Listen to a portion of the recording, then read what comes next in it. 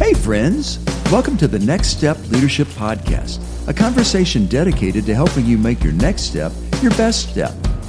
I'm Tracy Reynolds, and my partner in crime for the Next Step journey is Chris Maxwell.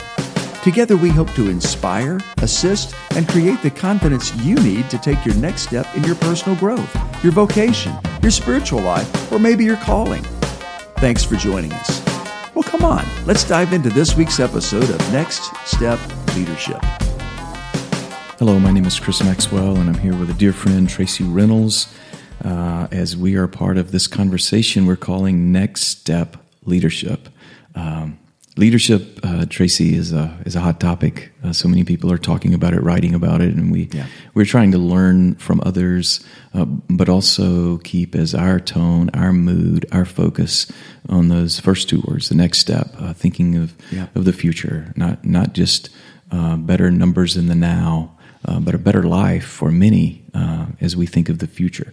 And you and I both spend much of our time encouraging other people, many of them much younger than us. I guess that means we're old, and that's okay. Speak for yourself. But many of these young people that we care so much for, and in the last session we talked about how it makes us feel so good when we see them find their talent and their gifting.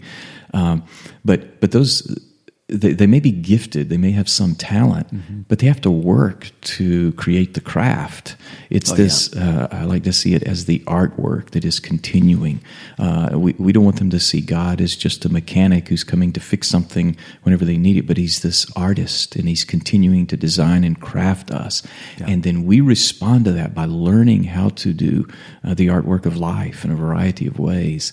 So in this session, let's just give our thoughts, our honest thoughts to one another about, what has helped us, what has helped us lead and endure and face difficulties or find joy. What are some good takeaway lines? And let's just sort of throw those back and forth to each other. Well, my first thought is that leadership's mostly character and partly competence. It takes both. We've got to be good at something, so we've got to hone the skills. But I think sometimes we can focus so much on the skills. I heard someone say years ago that your talent may get you to the stage, but only your character will keep you there. Wow. And it seems like so much of what God is doing through us, he's doing in us. It's not just that I'm not a human doing, I'm a human being. And I've got to learn from my Heavenly Father how to steward my own self, my own capacities, and prayer. It's so simple. We think about the fruit of the Holy Spirit. The fruit of the Spirit is love, joy, peace, patience, kindness, goodness, faithfulness, gentleness, and self-control.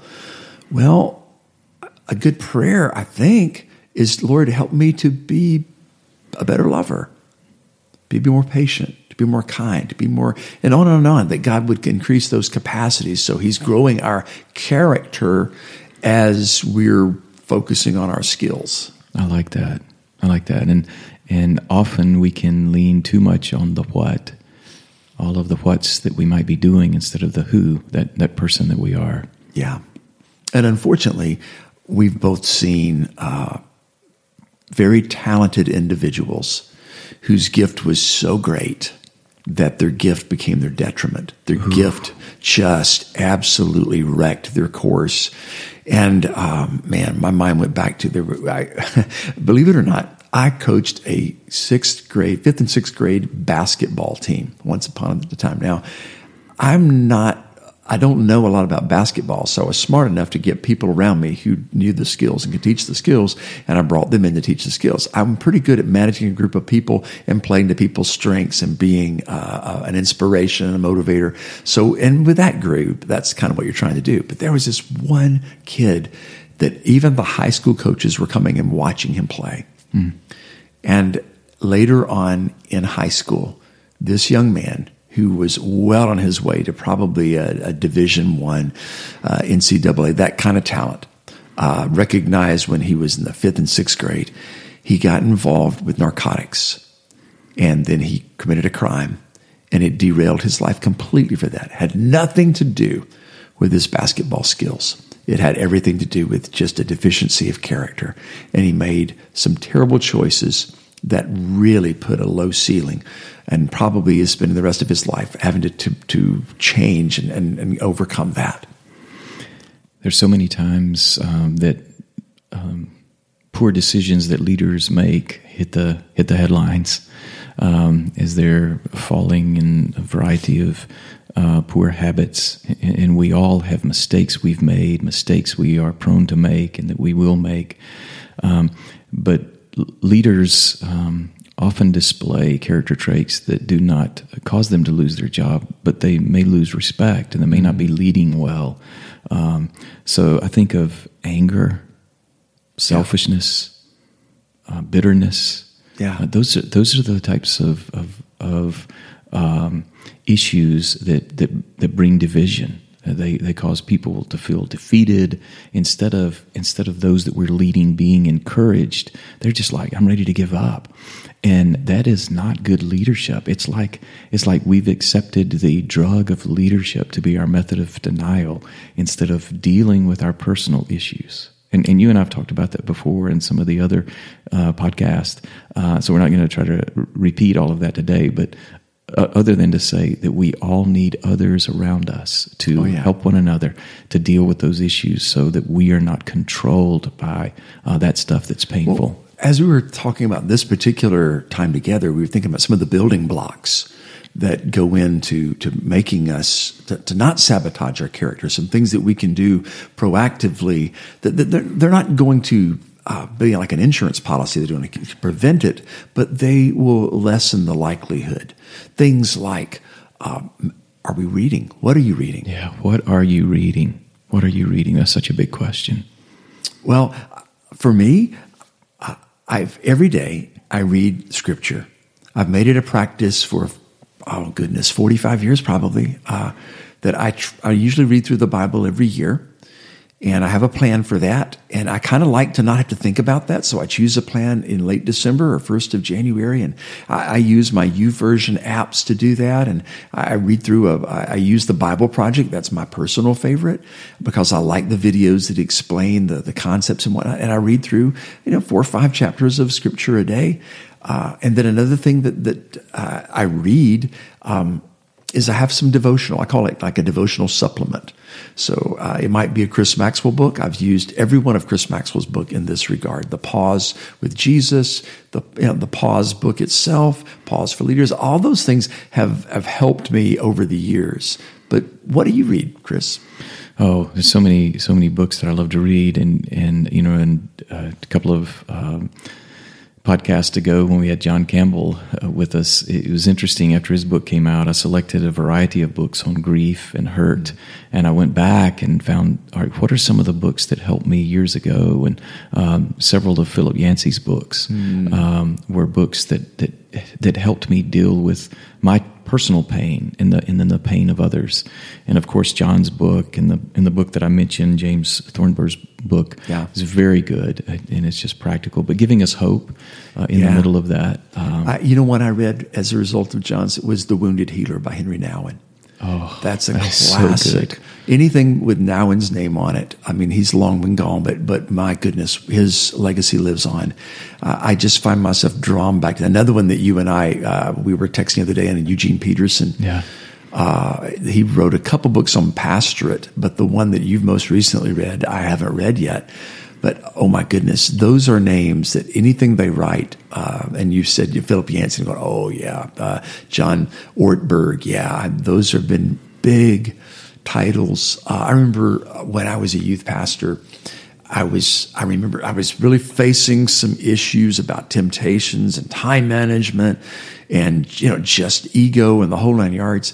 And I remember I read by Gordon MacDonald, Ordering Your Private World. That's a good book. And it really helped me. And that's one that even when I meet with guys now, we go back and read that book. Very good. Well, as you think about, we could talk about books forever, and maybe we'll do that in a future session to bring some more ideas and then talk to each other about, wow, this is how this book affected me. How did it affect you? But here's some other questions, Tracy, that I like to ask. People about learning. Are you willing to take the next steps? And to be able to take those next steps, are you preparing yourself to do that? So I ask questions like the one we've been talking about. What are you reading? How are you learning? What else are you doing to learn, to study, to develop your craft? Who are you mentoring? Who is mentoring you? Are you getting enough rest? When do you smile? When do you cry? And what are you enjoying? And those just engage wonderful conversations. And sometimes I'm talking to people that I'm mentoring or just coaching or helping them learn this craft of leading, and ask them those questions. And many times, Tracy, their response like, I haven't thought about that. Yeah. I think one you mentioned earlier, sleep. There have been a lot of studies in the last 20 years on the necessity, how our brain needs the recuperation time that's sleeping, that great leaders, the ones who not just lead for a little bit, because we want to be able to sustain this. So I've got to move at a sustainable pace. And I learned a few years ago that my life, there are seasons. In our line of work, there are seasons. In the school world, obviously you've got semesters, and then you've got a summer season, and then there's that break in December where you have a little bit of time off, and you learn to kind of recalibrate that and take some time away. But it's interesting that our Creator gave us weekly seasons and even daily seasons. And a part of our life, at least a third of our day, is supposed to be spent recuperating, having that pillow time. Confession, for me, I can get by with about 6 hours sleep and be pretty productive. But about 1 day a week, now, and I feel like I'm just wired a bit differently. How much sleep? My wife needs at least 8 hours of sleep. I just don't need that. I happen to know that you need a certain amount, but it's not 8 hours. It's less than that. But 1 day a week, Chris, I really need to sleep until I wake up. And last Friday, it's a value. I canceled an appointment that I had with a friend simply because I just texted him and said, look, I need to rest because I've got a crazy schedule. I've been burning it on both ends. I know myself. I'll make myself sick if I'm not careful. So I just slept until I woke up, and it's amazing how energizing it is, and no guilt. It's like, learning to rest. I don't think I'm a great example of that. Well, I think we need to emphasize it more in our culture, in our world, as we motivate people to take next steps. It's like your next step today is to not take a step, but to rest. These last few steps, maybe they wore you out. Maybe you're suffering. You're just sore from deep conversations, major decisions. Just rest now. You ask another great question, and I think it's important, and it just kind of ties right into that. There are things that are life-giving to us. You phrased it a little bit different. What brings you joy?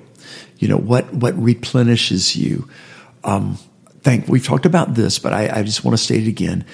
Replenishing relationships. I cannot tell you adequately in words how encouraging it is to hear from Chris Maxwell.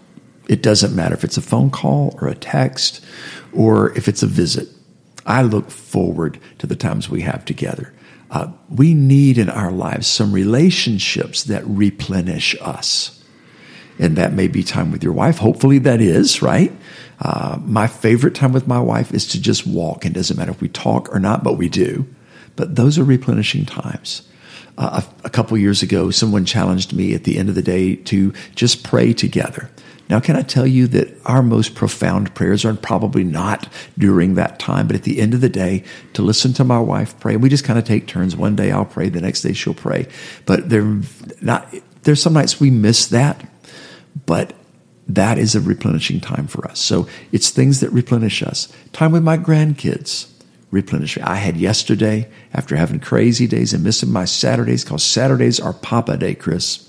And I didn't have Papa Day because I was investing with kids, but Sunday was Papa Day. And about halfway through, my granddaughter, she said, it feels like a Saturday. And I knew you had to love that. I knew exactly what she meant. Mm-hmm. And when I walked into the door last night, I said, this feels like Saturday, and it's so good. Thank y'all. There are many times that people struggle to find their places of joy, their places of a smile, a hope, because they are so driven and they feel like they must accomplish one more thing. We can have this one weakness that can be in all of us, that when these great moments come, we just enjoy it for a second and we're already looking to the next moment. No, let's just enjoy it. Let's enjoy what has happened. This is good. Let's smile and rejoice and be glad. Let's rest in these moments. And Tracy, as I was writing each of the books that you mentioned in the Pause series, it was a time when God was convicting me, Chris, don't just stare out the window and see what the future has. Look in the present and notice what is beside you. Notice what is in the moment. And we not only lead better looking that way, but we live better looking that way. Amen. That old cheesy phrase, wherever you are, be there. But just open up, attend, be present. Be present to what I'm feeling. Be present to what we're going through emotionally. Be present to the pain, but be present to the joy. Be present to the beauty. Where we sit today, looking out that window, if you look to the right, some of the most beautiful sunsets I've ever seen are just looking right out that window. And I think my kids think I'm crazy, but I love sunrises and sunsets. And they almost always catch my attention and captivate me and just kind of, again, bring me back to that little bit of joy. Gives me a little bit of replenishment to make the next step, Yeah. Well, Tracy, let's continue encouraging each other to do this. Let's dare one another, challenge one another, warn each other, but let us laugh together, cry together, lead together, and enjoy the moments. Because as we do that, we are better in our physical health, our mental perspective, our spiritual growth and development. Also, as we're leading others, we are much better to do that, and I like that. I like that part of the story, and I just like getting time with you. So, Tracy, this is an honor again to learn together about how to live life where the next step really can be our best step. Thanks for joining us on Next Step Leadership, the weekly conversation dedicated to your personal growth and leadership development. Chris and I are so glad you dropped in. You can find us on all your favorite podcast providers. Hey, do us a favor and hit subscribe. And if you really want to help us, give us a rating. We so appreciate your support. Chris Maxwell is the author of 10 books, including Pause with Jesus, Underwater, A Slow and Sudden God, and his latest book of poetry, Embracing Now. You can find links to all of his work and our social media information at our website, nextstepleadership.buzzsprout.com. Our featured music is by Casual Americans. Follow them on Instagram at Casual Americans, and new music is coming soon. We release Next Step Leadership each Thursday, so join us next week on the Next Step Journey, a conversation dedicated to helping you make your next step your best step.